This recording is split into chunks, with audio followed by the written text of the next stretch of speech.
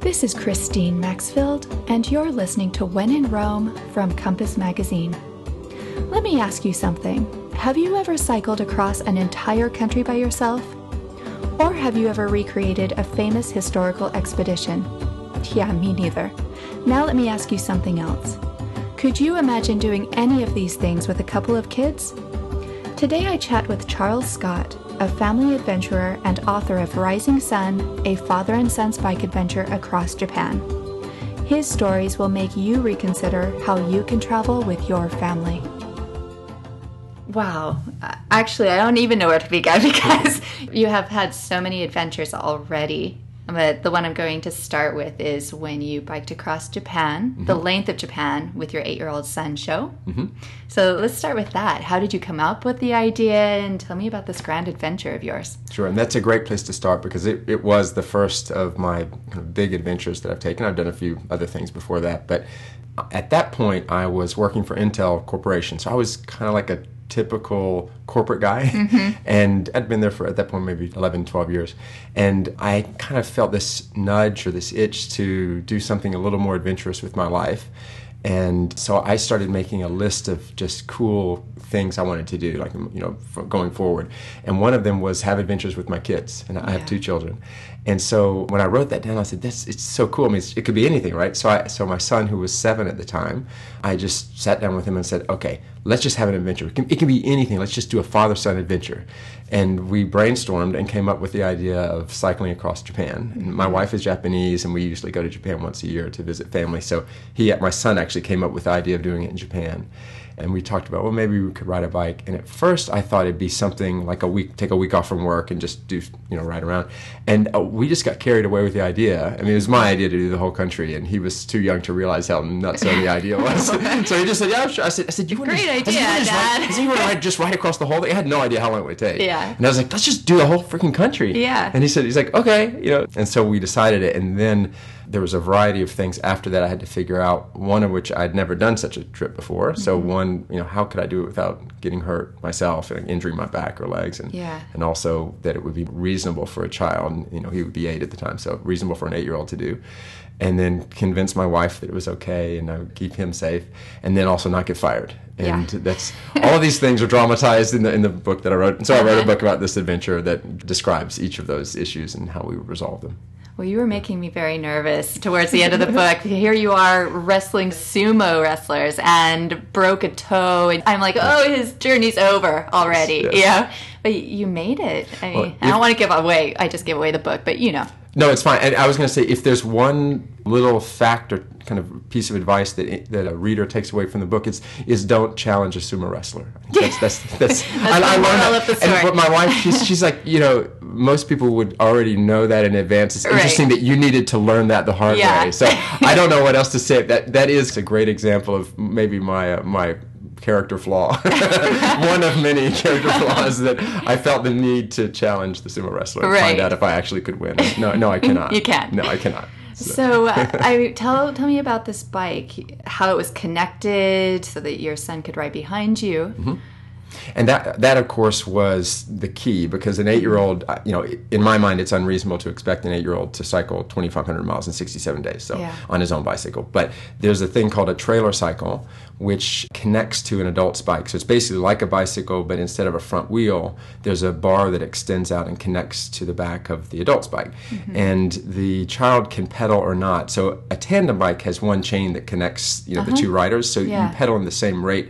But a trailer cycle allows the child to basically sit back and do nothing, and the adult can do all the pedaling, or the child can pedal and it helps. And so that way he could participate, but when he was tired he could stop. And we literally cycled 7, 8, 9 hours a day that way. And the trick was to kind of take breaks. I usually wouldn't go for more than an hour and a half or so before I would at least take some break. But it was physically possible for him to do a trip like this because of the trailer cycle. It was great. How did you recover from this? Because at points you're talking about your legs and just, oh my gosh, it was incredible. Let's see, the problem that lingered the longest after the trip actually were the tips of my fingers. What happens is when we were going up the mountain, you were just hoping you would finally get over the summit because you were so exhausted from climbing. And then the minute you get over the summit and start going down, you're scared to death and wish you were climbing again because it's so steep you can lose control. You grip the brakes, and gripping the brakes, what would happen is my hands would start to go numb and my forearms would go numb, and I'd stop and kind of shake them out. But you can only stop so frequently, and so what happened is the tips of my fingers just literally went numb and stayed numb for, I think it was probably maybe 4 months after the trip. It was crazy, and it's like minor nerve damage, and then they're fine. Minor nerve damage or something. I don't know. So that was the one where it's probably maybe. I had bike gloves. I mean, there are different tricks you can use to minimize it, but there's just when you're riding that much and you're going over mountains, there's just only so much you can do to deal with the hands. So numb hands were part of it. The broken toe, you just wrap it up and just deal ignore with it. Yeah, deal with it. Wow. Okay. So what did Sho think about this adventure at the end of it? He was surprisingly nonchalant. What was so interesting is throughout the ride, many people would to his face would say, "This is too hard for an 8-year-old." Yeah. And what was amazing to me is it didn't enter his mind until adults told him to his face, "This is too hard for you." Right. And then what I would do is that made me nervous because I would just like, "Be quiet, stop." Yeah. And so a couple of times he looked at me and he said, "Is this too hard for me?" And I said, I don't know. Do you think it's too hard? We're doing it. And he's like, well, I don't think so. I think I can do it. And I said, okay, just ignore them. So it was a very interesting example of how we have these preconceived notions of what's reasonable and what's unreasonable, and we project them onto others. Yeah. And what we were doing was finding out whether or not this was reasonable. And the answer is you can make it completely unreasonable if you ride too hard or too long, and then you can make it completely reasonable if you turn it into a fun adventure and take breaks and all that. So by the end of the 67 days, we'd both figured out the routine, and it's completely manageable. And so I did ask him, I said, so how was it? Was it really hard? And he said, yeah, kinda. And I said, and I said, well, do you think you want to do another one? He said, yeah, absolutely. And then he started talking about, well, but the next one I want to ride my own bicycle. I don't need to ride a trailer cycle. So there's a little hubris coming out. Yeah. Like, don't be like your dad. But so he saw how possible it was to do something like this, and it was hard in certain ways. But then once you get used to it, he rose to the occasion, and we've done a bunch of other things since then. Well, really, it says a lot, though, doesn't it, about the programming that adults put into kids? And they'll start to believe it. So, in fact, that for me was a really important lesson, because the first week of this trip, my son threw 3 major temper tantrums. And they were, I think, in part they were related to just probably anxiety about what was coming, and also the newness. So just being on your bike every day, and the weather was rough sometimes. And so there was a transition period. And I really didn't know if we could do this. And many people had either explicitly or implicitly made it clear that they thought what I was doing was a mistake, and kind of almost not child abuse, but pretty just kind of like maybe a midlife crisis. You're making your child do this, and it's a bad idea. And when he threw these temper tantrums in the first week, all those people's fears were now becoming realized before my eyes. I'm like, this really is too hard for him, isn't it?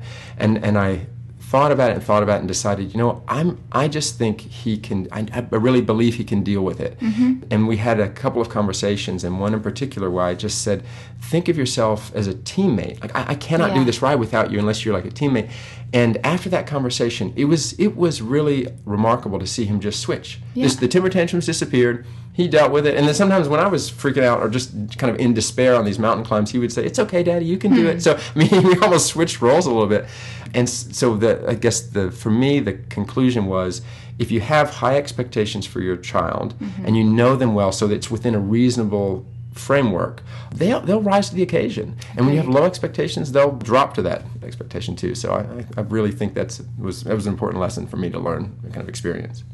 There were some key characters through your book that believed in the idea from the beginning, though. Like, I'm thinking Mr. Sato.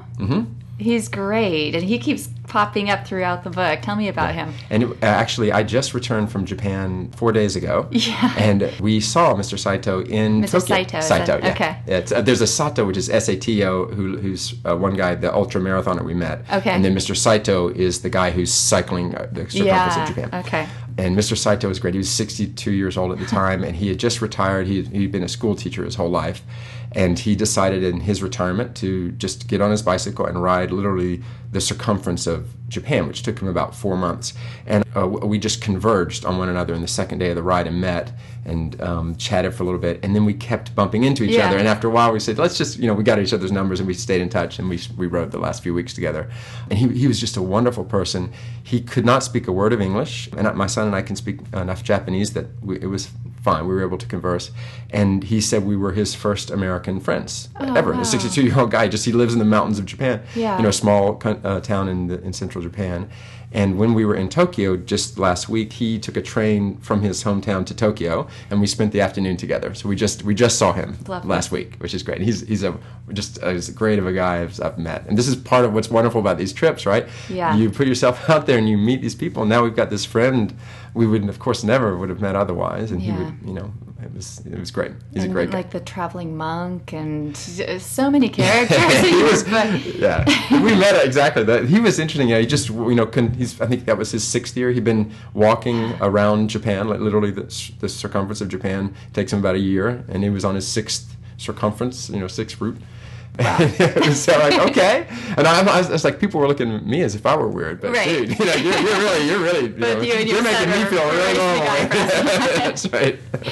Well, and also the hospitality of the Japanese. It was amazing. It just seems like you were getting breakfast or lunches, dinners all over the place. That was, I would say, a key theme of this book and a key theme of my experience was the hospitality of strangers and the kindness of so many people we met. And it was remarkable because it was not only people who might have heard about us and let us stay in their homes, kind of planned in advance. There were a few people who did that. But literally, we had times where we were riding along the road and a car just pulled over in front of us and stopped and flagged us down and just started handing us food and water. We saw you on the bike and it's very hot today, so please drink this water. I mean, it's a remarkable experience, and it makes you feel a real sense of joy at humanity, and where you go around the world and you meet these people who they're just genuinely kind and want to help someone. For me, it's almost like a lesson in it's okay to put yourself into a situation where you need help.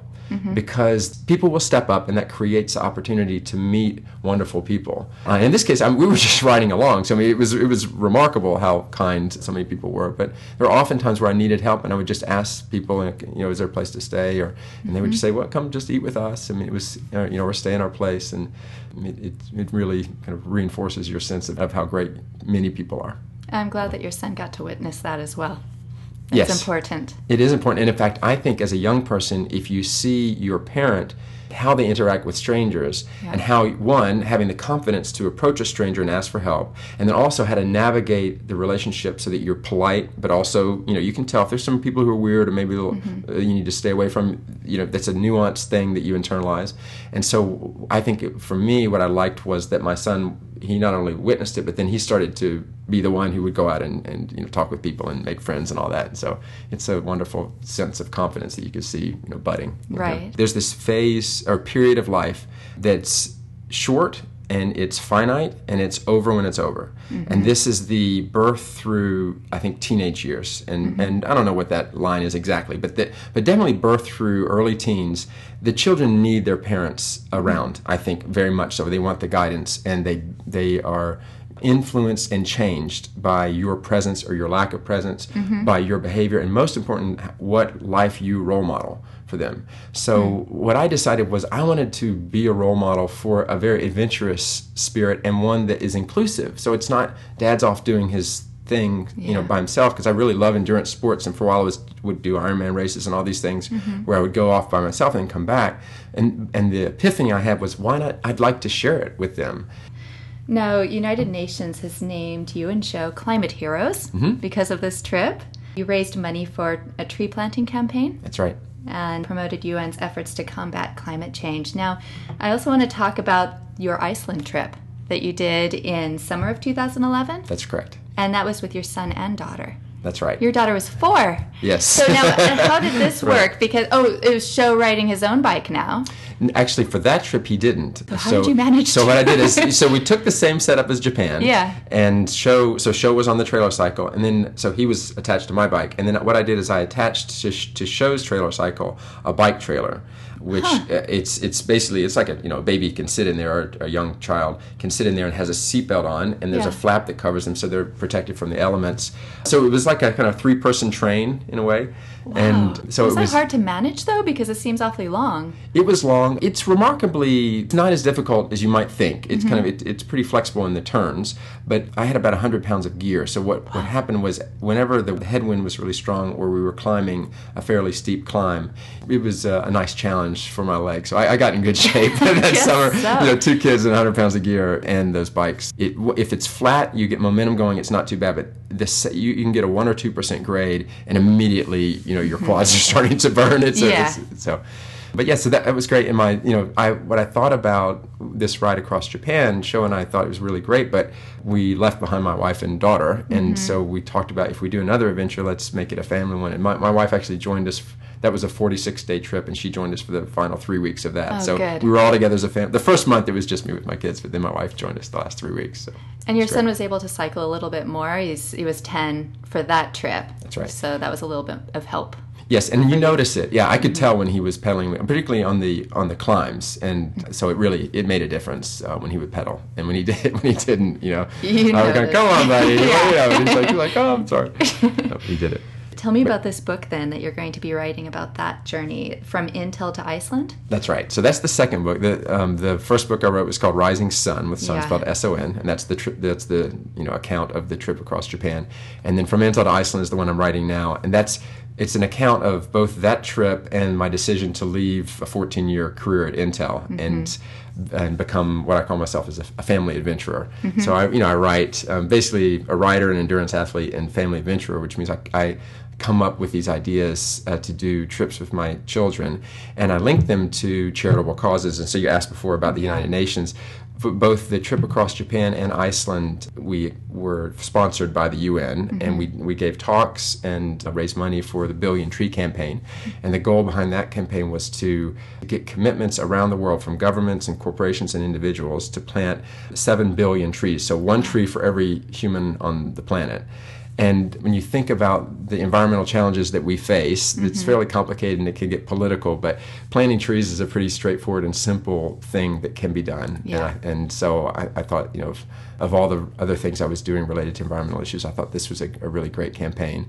And the United Nations has been trying to figure out a way for an intergovernmental effort to address climate change, and I think that's particularly important because this is a global challenge, and every country has to figure out how they're going to address it, and the UN's a good forum to try that. In addition to all kinds of people power movements, there's a group called 350.org that I'm active with as well. That's kind of the opposite of the UN's top-down government approach, and 350.org is doing this bottoms-up. A lot of college students doing really very interesting things, including some pressure for universities to divest in their endowments from all energy-related investments, that type of thing. Yeah. So there's a lot of different stuff that you can do. And as a parent, I just felt like it's part of my responsibility to actually care about this stuff and try to do something that's positive instead of just complaining about it or feeling bad about it. You just, take some action. And this one felt like a really wonderful way to do it.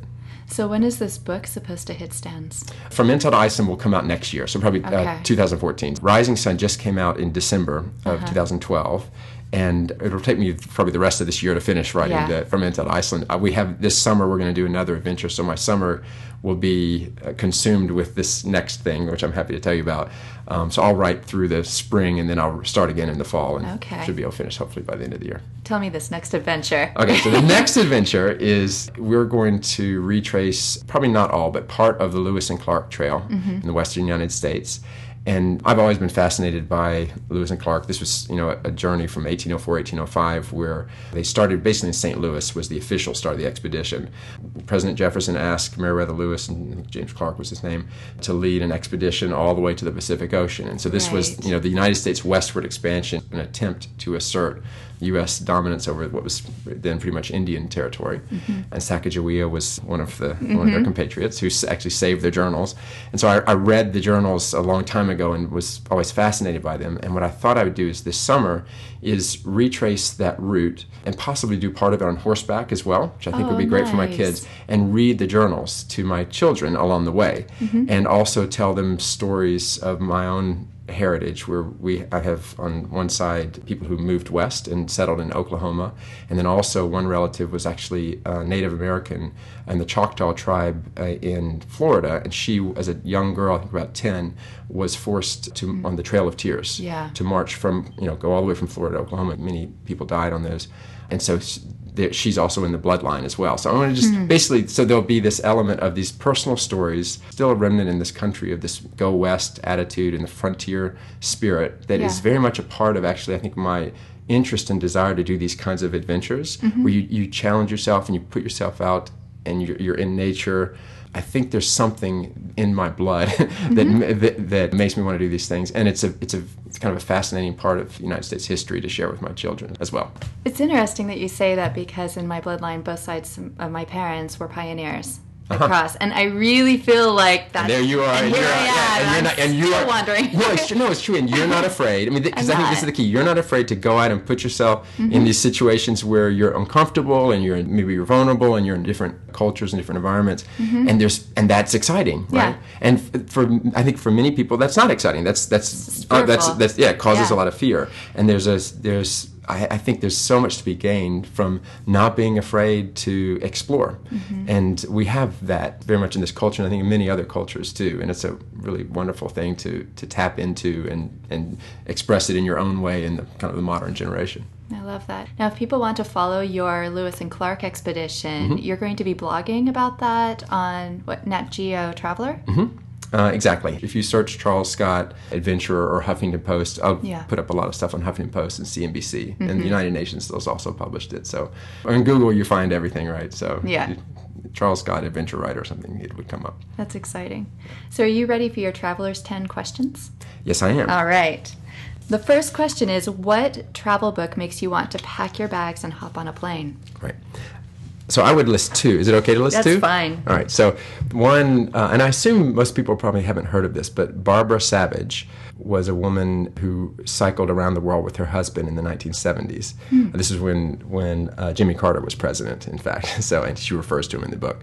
But it's called Miles from Nowhere. And it's a really interesting book. Of that. Yeah? Okay. I good. I don't know. It, but it's fun. I mean, so for people like me, I like doing adventure cycling trips. So she was inspiring, and I read that book, and it's really kind of old school the way they did it. They're wearing cotton shorts and all this stuff. And she was in Egypt, and the men harassed her because she wasn't dressed in an appropriately modest way, and her husband actually had to punch a guy in the face because they were harassing her so badly.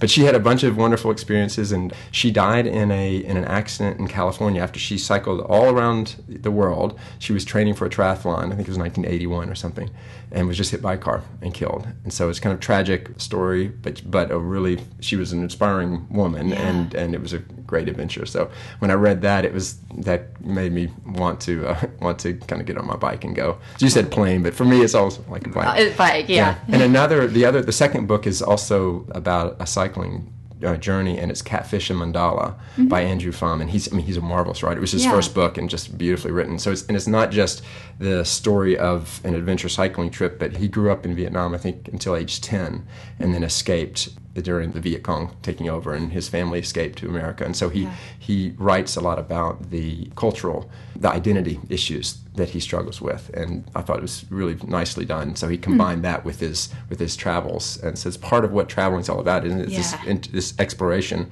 of whatever issues in your own identity. Agreed. And I thought he did a nice job in that book. Nice. What destination do you consider a best kept secret? I would say, and this comes from the trip through Iceland. In northwest Iceland, they're called the West Fjords. There's a big peninsula that sticks out, and it's called the Hornstrandir Peninsula. And it is rugged It's home to many Arctic foxes, and so if you hike there, you may well come across them. You see seals if you kayak around there, and of course all kinds of seabirds, Arctic terns and puffins, and it's marvelous sea life. I mean, these massive cliffs, glaciers through the interior. And there, over the past century, there have been a few Icelanders, kind of rugged Icelanders who tried to live there but didn't make it. And so you come across some of these ruins of the homesteaders who tried and then they're gone. And I think it's about, since 1975, it's been a nature preserve. And so in the summer, it's basically, Iceland's tough, so it's basically July, August is the time to go. So when the sun's circling in the sky and the weather's reasonably warm, you can go on long kayaking trips or hiking trips through the peninsula, and the water is clean and clear, so you don't even have to bring a lot of water. You can just drink it straight from the streams, which is true throughout Iceland, as long as you're careful about a farm. You know, you're not near animals, but basically it's great. I hadn't heard of it before until I took this trip, and not many people I know have gone there. But it's a way to kind of get back to just a beautiful, pristine wilderness and a pretty rugged experience at the same time. What site should be seen at least once in a lifetime, and why? Yeah, and here I'll give probably an answer that many people would give to. For me, that I would say the Grand Canyon. I love. I mean, sorry. No, it's great. No, it is. You almost want to come up with this answer like no one's heard of it. I'm sorry. Like there are a few that they're famous for a good reason. Yeah. And I've gone to the Grand Canyon. I've hiked there a number of times, and a few years ago I actually ran rim to rim to rim, which is a 46-mile run. You just go across the canyon all the way to the tip to the north rim and then come back, which is I don't recommend it. But it was hard, but it was wonderful. And what's so great about the Grand Canyon is as you descend, you know, the rocks become actually a couple billion years old. I mean, it's really going far back in time, and at the base they are this deep black, intense, almost, you know, scary color. It's a wild feeling. So descending into the canyon and coming back out, you're traveling through time, and just watching how it changes is a pretty humbling feeling. And I mean, it's just a majestic place. Probably one of my favorite memories was on that run. I had a headlamp, but I turned it off because the moon was pretty bright. And so I was running across the canyon floor, and all I could hear were my footsteps echoing off of the walls of the canyon, and the light of the moon was guiding the path. And I had this moment of time slowed down, and I didn't want to be anywhere else, and I was kind of messed up from how exhausted I was too. So you're already you're kind of hallucinating anyway. So it probably was very augmented trippy. It was very trippy. Like no drugs involved. I had all the drugs from just whatever my brain was doing on lack of sleep and exhaustion. But it was remarkable. And it's really so that kind of experience it's difficult to find. And the Grand Canyon, you very quickly can have that kind of experience if you put yourself out there. Yeah, it's beautiful. All my family's in the Southwest and California, so I feel you. Yeah. That's a good answer. What and where was the most memorable meal you've had while traveling? This is from the trip across Japan, and it's in the context of when you're exhausted, food tastes better. Yeah. And when we were up in Hokkaido, which is the northern island of Japan, and I was cycling with Sho on the trailer cycle, and there was a day where we hit a very steep, almost mountain. I didn't realize it, so it took a couple hours to make this climb. It was very hard, so I was exhausted, and then we came down the other side, and my fingers were numb, and the weather was getting cold. And so we came to this town, and we came across a Japanese inn right about dinner time. It's like 6 p.m. And usually we slept in a tent, but I was so wiped out. I said, you know what, today we're giving ourselves luxury, $60, whatever. But so we splurged $60, and we got a room in this Japanese inn.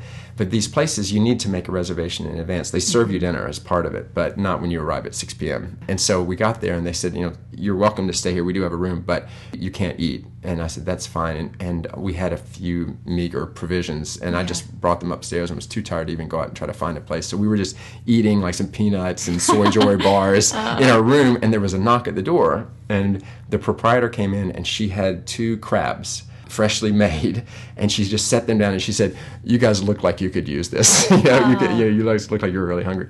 And they were the most delicious crabs I'd ever eaten. So it was great. It was we'd cycled for 8 hours or something that day. And it was quite memorable. And Sho ate 1 crab, and I ate another, and then we went to bed on futons feeling luxurious. Another example of that hospitality. That's right. That's exactly right. Yeah.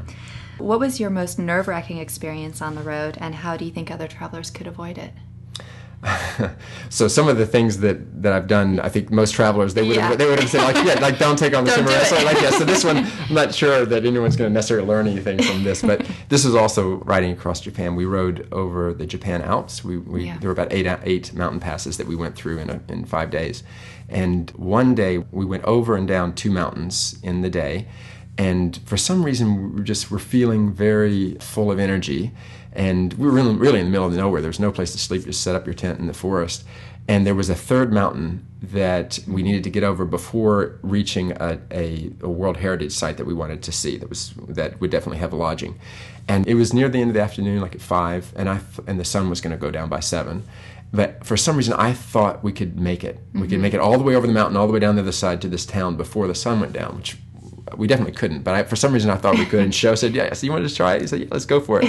And so in the end, what happened is as the sun was sinking, we were still climbing. Yeah. And it was a narrow mountain road with a sheer drop-off, so a kind of cliff wall on one side and a sheer drop-off on the other, so there was really nowhere to stop or set up a tent.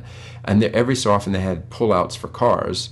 So that was the one little space you could set up a tent, but it was a pull-out for cars. So, I mean, in the middle of the night, if they didn't happen not see us, then we could get run over by a car while sleeping in the tent. So that wasn't an option.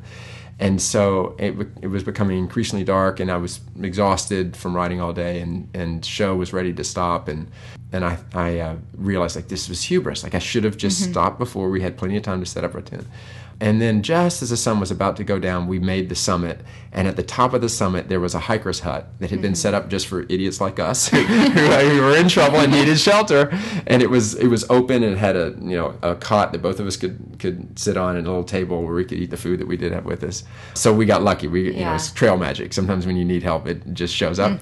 So we made it just as the sun went down. It was by the time we were getting inside the hiker's hut, it had gone pitch black. But so that was harrowing. As I was going up the mountain, I just was kind of beating myself up of, like, what? I knew this was not going to happen. I don't know why I thought I could do it. And that was when you had your broken toe, wasn't it? That I got my broken toe the next day. Those few days, I think I was in another place of thinking somehow I was better than I really am. I don't know. I was being humbled that week. Right. What passport stamp still eludes you? I would say Iran. Oh, wow. And of course I could go to Iran if I wanted to, I think. What I really want to do is I would like to cycle either the circumference or down through Iran with my kids. Because I think it'd be fascinating to learn about Persian culture. Yeah. And I've met so many people either who are Iranian or who've been there who talk about how wonderful the people are. So because of how extreme the political relationship is between the U.S. and Iran, most people, that's the first and only thing they think about that culture and that country. And there's so much more there, I can tell. And I think it would be fascinating, and talk about the kindness of strangers. I know from talking with people, it would be one of these amazing trips where people would invite you into their homes. You'd learn so much about the culture. And so I love to do that. I'm uncomfortable right now doing it because I assume cycling through the country, the people who do feel suspicious about Americans maybe would think that by cycling through the country and taking all the pictures that we take, maybe we set ourselves up in a naive way to be accused of spying or something like that. So when the time is right, that's on my list. I love that. And you will experience the kindness of strangers there, because I was living with a Bedouin in Wadi Rum, and I just had never been to the Middle East before, and I was amazed by how I was welcomed into families. It'll be incredible. Yeah, I'm looking forward to it, hopefully someday. What is your most cherished souvenir, and why? That is, probably something I received last week, in fact. So last week when we were in Tokyo, we met with Mr. Saito, one of the characters in Rising Sun in the book. And he's he was the retired school teacher who cycled the circumference of Japan. We spent time with him. A friend of his printed out his blog from that trip, which included all of his descriptions in Japanese and all of his photos. And Sho and I appear in a lot of his photos. Yeah. And he said there were only 3 booklets made of his blog that had been put in printed form, and he brought one to us and gave it to us. So this is a memento from him. So his experience of that wonderful 4-month journey through Japan and how we were a part of it, told from his point of view. So and he's a part of your story as well. It's beautiful. Yeah. What's the most interesting custom or tradition you discovered abroad, and did you bring it back home? Yeah, I don't know how interesting you would call this, but I would just say the simple practice of taking off your shoes inside, which is very common in Japan and a couple of other cultures as well. I experienced it there, and we do that in our house as well. And it's one of those where, this is simplistic, I guess, but I don't know why we didn't figure this out in the West a long time ago too. It's kind of, it makes sense. Like, why would you bring the dirt on your shoes outside into your home and then have to clean it up? You could just, I mean, it's so easy to do. So it's it's one of those basic things, but when you're exposed to it in other culture, you say, they've got that one figured out better than we do. So, you don't step on your bed with your shoes on, or you don't step on a chair with your shoes on. And I grew up doing that all the time. I don't know why I did that. It's not smart. I mean, it just makes everything dirty, right? It's not clean or all that. So, so that's my answer. Do you know Don George? Okay, he's this amazing travel writer that is his as well. That's his custom or tradition that he's incorporated. Okay, so, all right, good for him. I totally agree. Also married to a Japanese woman. So, the Japanese have it right. They do. On that one, they've definitely got it right. Exactly. What's your biggest piece of advice for aspiring travelers? You and I spoke about this at the very beginning. Don't let fear stop you from going wherever it is you want to go. Yeah. It's that simple. Yeah, it's unwarranted. And even these fiascos, like the time on the mountain, or the sumo wrestling story, all these little things that occurred that, I was uncomfortable, or maybe I regretted elements of it.